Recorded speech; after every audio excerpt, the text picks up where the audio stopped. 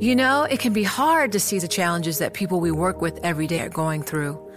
Invisible struggles like stress and burnout, caregiving for a loved one, or being misunderstood. But insight, awareness, and empathy will help us better see the issues they're dealing with. And that can make us and our companies healthier too. I'm Holly Robinson Peete. Join us on The Visibility Gap, a new podcast presented by Cigna Healthcare. Download it wherever you get your podcasts. You know success when you see it. Or you think you do. The people in the spotlight. But what about those small business masterminds who succeed at making their money work harder? They do that by having a business bank account with QuickBooks Money, which now earns 5% annual percentage yield. Making your money work as hard as you do? That's how you business differently. Learn more about QuickBooks Money at quickbooks.com/5APY. Banking services provided by Green Dot Bank. Member FDIC. Only funds and envelopes earn APY. APY can change at any time.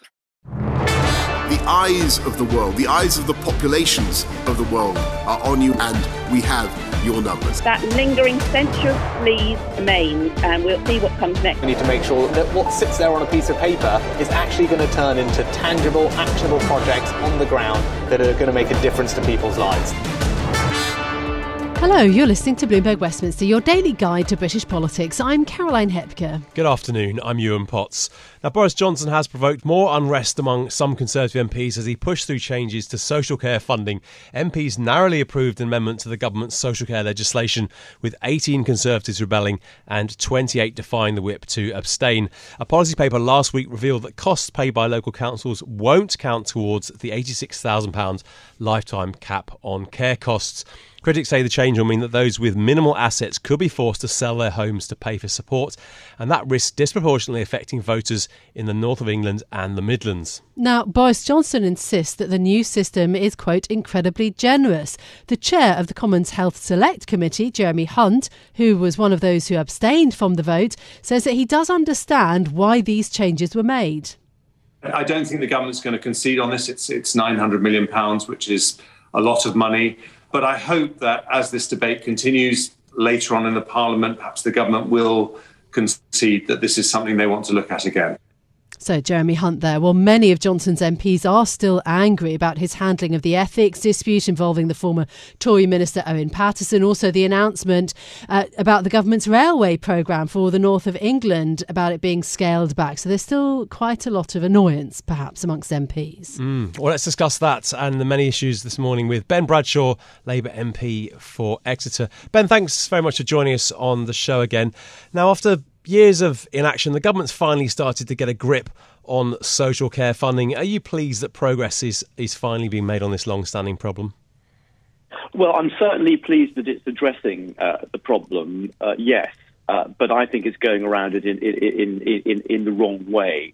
I mean, first of all, it announced that it would fund the investment in social care through national insurance, which is not progressive. It's levied disproportionately on younger people and people in work while protecting older, wealthier retirees.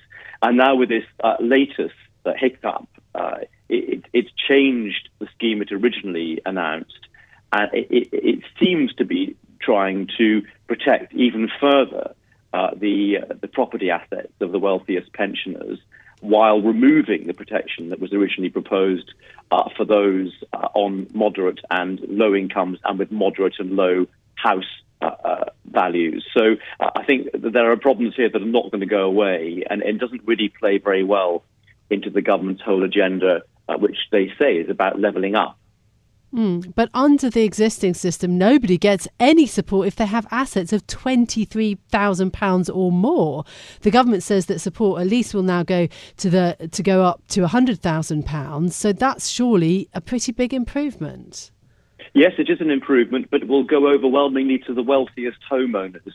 And those are the homeowners who tend to, not exclusively, but who are disproportionately in the wealthier parts of the United Kingdom, and not in those seats that the Conservatives won from Labour in the North and in the Midlands.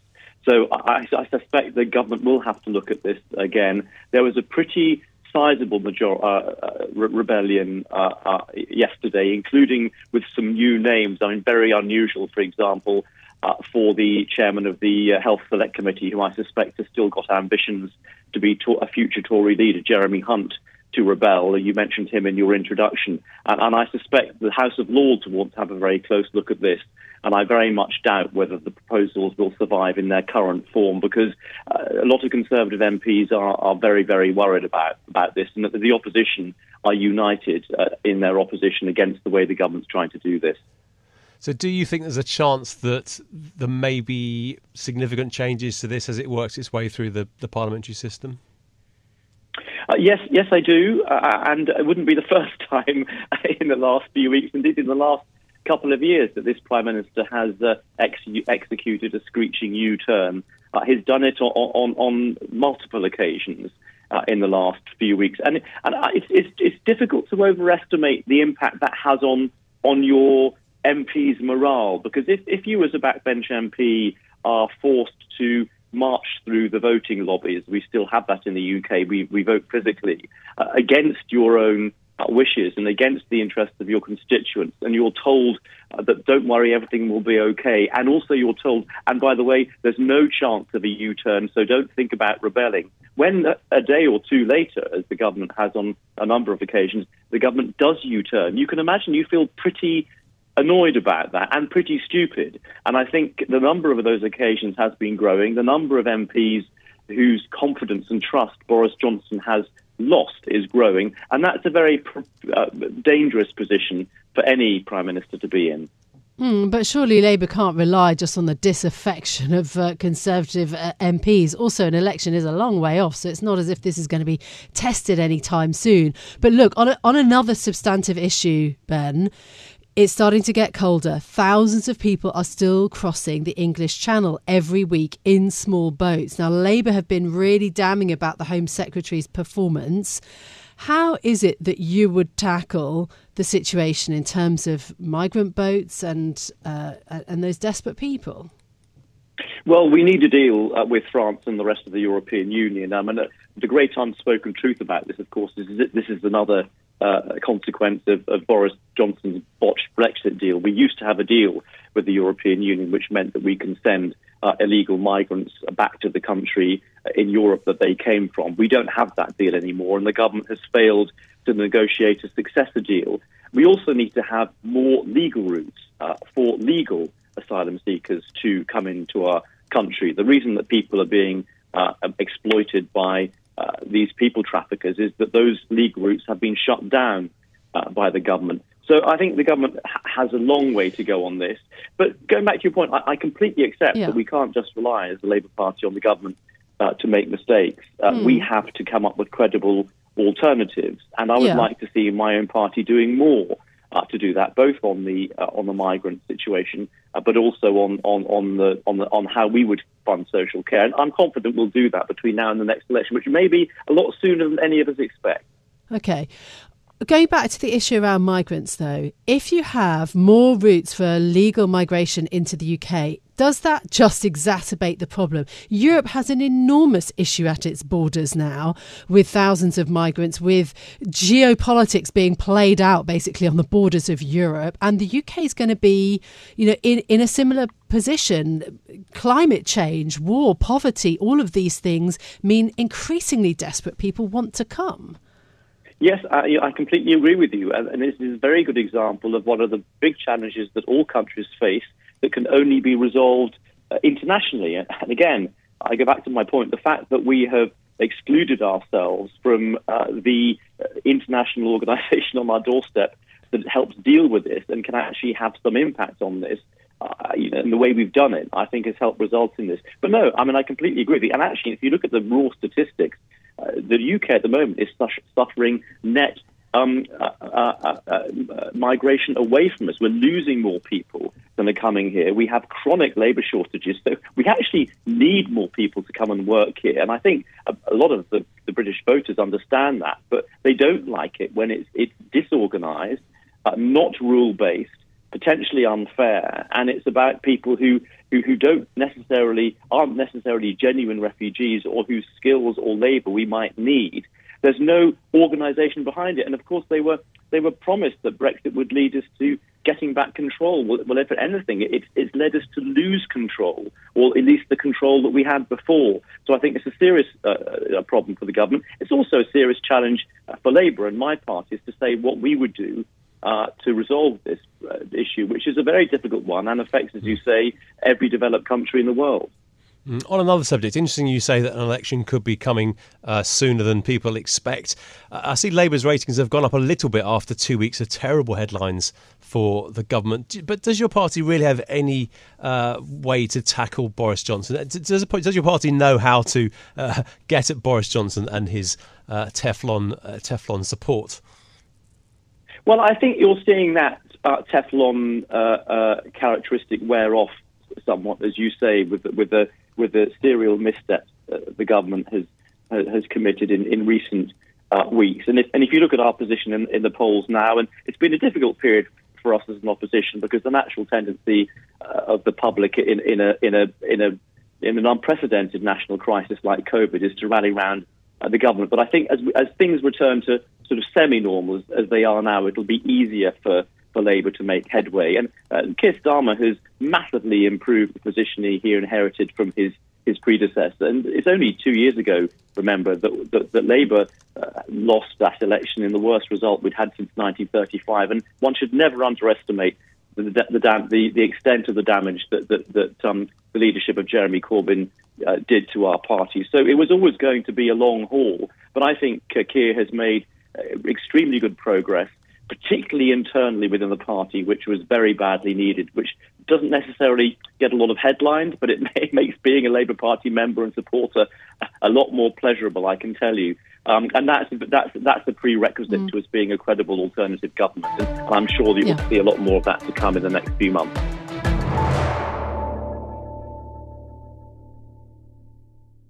Well, let's take a look at some of the other stories making news in the world of politics today. A top German diplomat has urged the UK to stand by the post-Brexit Northern Ireland Protocol and warned that the dispute over the issue is, quote, not a game.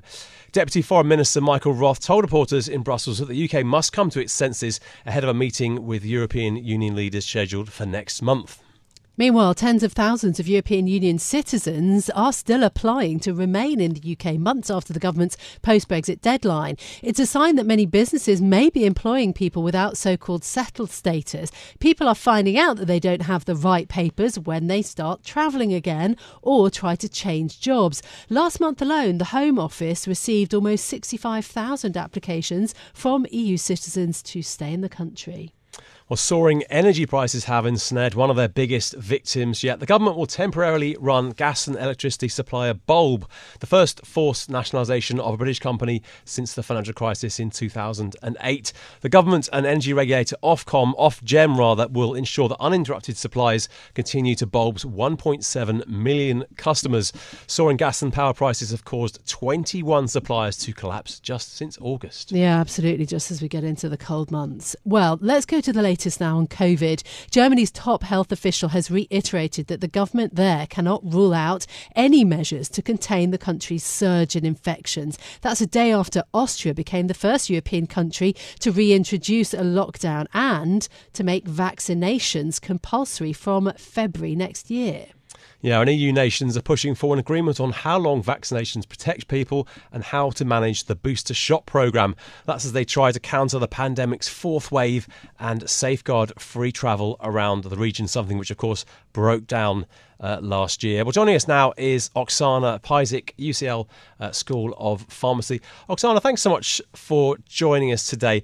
I want to get into just why some countries in Europe, and it isn't the whole continent, but some countries, Austria, the Netherlands, and some countries in Eastern Europe, why are COVID rates just so high there at the moment? Well, certainly if we look towards Eastern Europe, there is a very low uptake of vaccines, particularly around the Baltic region. So that's certainly contributing to the increase in growth rate, which is very troubling. When we look to Europe, most of Western Europe is much higher than Eastern Europe in terms of vaccine uptake. If we compare to the UK, we see that despite all of the widespread celebration of the vaccine rollout uptake because we were very fast. We were first, but we did peak early, and we've plateaued at about 67% of the total population. That's often you hear a figure that's in the 80 range, but that's when we only think about adults. So it's lower than that when we look at the total population. And so we're more about the middle of the pack when we compare to the rest of the European countries, certainly not the very top, and just ahead of countries like Austria, Germany, and the Netherlands. And in the Netherlands right now, we know that the crisis, you have cases doubling every 10 days. So that's certainly alarming in terms of the rate of growth. So then what happens in the UK? I mean, the government here hasn't actually ruled out more measures or even a Christmas lockdown, but they've been very careful about it. And it does at this stage seem much more distant than perhaps what's going on in Europe. Is it still possible, though, that we might have to bring in additional measures in Britain? Well, absolutely. I mean, especially now because we're very relaxed about really simple measures like face masks, etc. Although, of course, many employers do have their own rules about this, so it's been left really to organizations and individuals to make that call. But it's a pretty scattered approach, and that's not to say that the UK does have a higher 7-day infection rate than Germany. So we overall have a higher amount of COVID in the population. I think what has withheld the government from pulling the trigger immediately into going to Plan B is that those other countries currently are seeing a more rapid rise in growth. So we are increasing in cases. That is evident, increasing in cases, increasing in death, a sustained long pressure on the healthcare system as well. So that has been pretty consistent throughout. Even as cases dropped, we had to deal with the backlog in the NHS. So it's not like there was reprieve. It just it meant that all the other things that weren't being dealt with were now taking precedence. So it's been a pretty long slog for frontline healthcare workers. But going into Christmas, this is not a good place where we'd like to be. There should be a lot more that we could do to get in a better place before Christmas. However, of course, this is a very politically contentious time. People are very worn out with the idea of COVID and the pandemic, and I think we all want to wish it away, but that's simply not the reality we're living in. The government's been pretty clear that it doesn't want to reintroduce more restrictions, although having said that, this time last year they were also clear they didn't want to, and of course they were forced to. I think nobody thinks the situation is going to be like last year. Let's hope not. But how much worse do you think things would need to be for serious measures to be put in place over the Christmas period? Well, so one of the cause for concerns, and this is, the early data on boosters did not convince me, but now certainly we see that there is a huge improvement in protection, particularly for the elderly, the vulnerable people that are most likely to have the most severe consequences of COVID and end up hospitalized, which has then knock-on effects on healthier populations. Because if they get hit by a car, they may not be seen in A&E, et cetera, because of this increased rate. So making sure that we're on top of boosters, although it looks like we probably won't hit the targets for all of the 50-plus categories until mid-February. But on the whole, definitely driving up that, particularly as in the UK, we have been using the AstraZeneca jab for older populations. So getting that mRNA top-up that has a slightly higher level of efficacy, and especially because it's a mixed vaccine strategy, we do see that there's a more robust protection with that combo. So there is a need for that. I don't think the messaging about, I think there's a lot of confusion if people are eligible or not or how to get that. So I think we need to really pour more resources in towards making vulnerable people and those 40-plus categories know that they can come forward to get their booster shots. And then, again, I think simple things like masks, I know, are unpleasant, but at UCL, in many other institutes where you're working, people do have these things. And I do see people on the tube wearing it, but not enough. And I think that simple things that can make a difference, but if it starts to escalate really quickly, as we're seeing in Austria and Germany, even things like that won't make a difference at where they're at in this stage. So I think it's not too late for Boris to learn from the lessons of the last 2 years and say that prevention is always better than the cure. Yeah.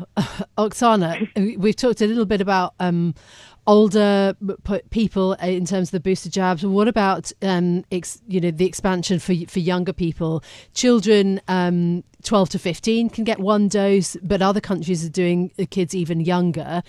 How much of a difference do we think kind of medically that would make to the crisis? Obviously, that's also slightly more of a long-term solution in terms of weeks or months. Absolutely, but it is one that the delay in which even vaccinating older adolescents was really unhelpful in terms of putting us in the situation that we are now. That contributes to it. And part of the reason is places like schools where children are mixing with other groups and then they're interacting with intergenerational families. Even if we see that we're still understanding the impact of long COVID, but aside from that, we do know that they are transmitters. And so ensuring that they protect their own health from things like long COVID and other issues, as well as keeping the overall population safe and having lower numbers of COVID in community transmission, really we do need to ensure that younger people and children are part of that solution. And, in Canada, the U.S., that's been happening for a long time now.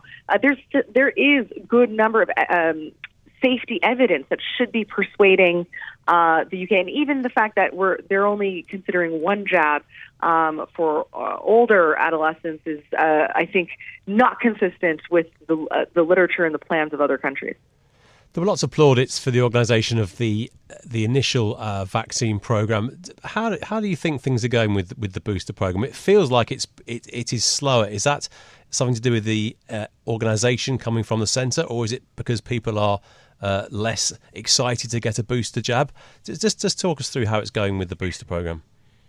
Well, I think there's a combination of reasons. Certainly, I think that the call for action needs to be stronger, and the explanation around what's going on with vaccine waning, particularly as, again, that throughout the pandemic, we're constantly learning, and there's new information that shows us what is the best strategy to go forward with. So what we understood about this vaccine waning, and even just overall, the fact that we have Delta, which is so much more transmissible, means that we do need an extra level of protection. And I don't think that message has been that clear. We haven't really heard that much about it.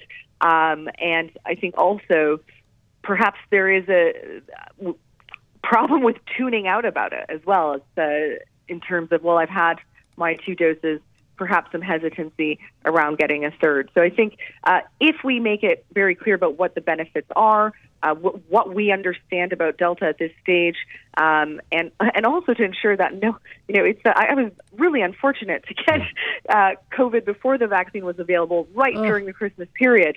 So even if you're double vaccinated, you do not want to spend Christmas 2 weeks completely knocked out.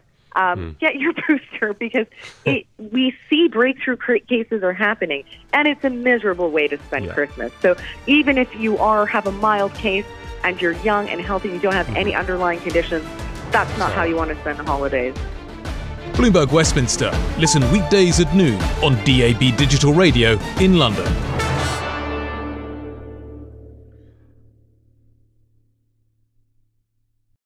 Collaborate for a greener future at the Bloomberg Green Festival, a groundbreaking celebration of the thinkers, doers, and innovators leading the way. From design and culture to technology, science, and entertainment. Hear from inspirational speakers and immerse yourself in climate solutions. July 10th through 13th in Seattle. Title sponsor, Amazon. Official airline, Alaska Airlines. Get 20% off using promo code Radio20 at BloombergLive.com/Green Festival.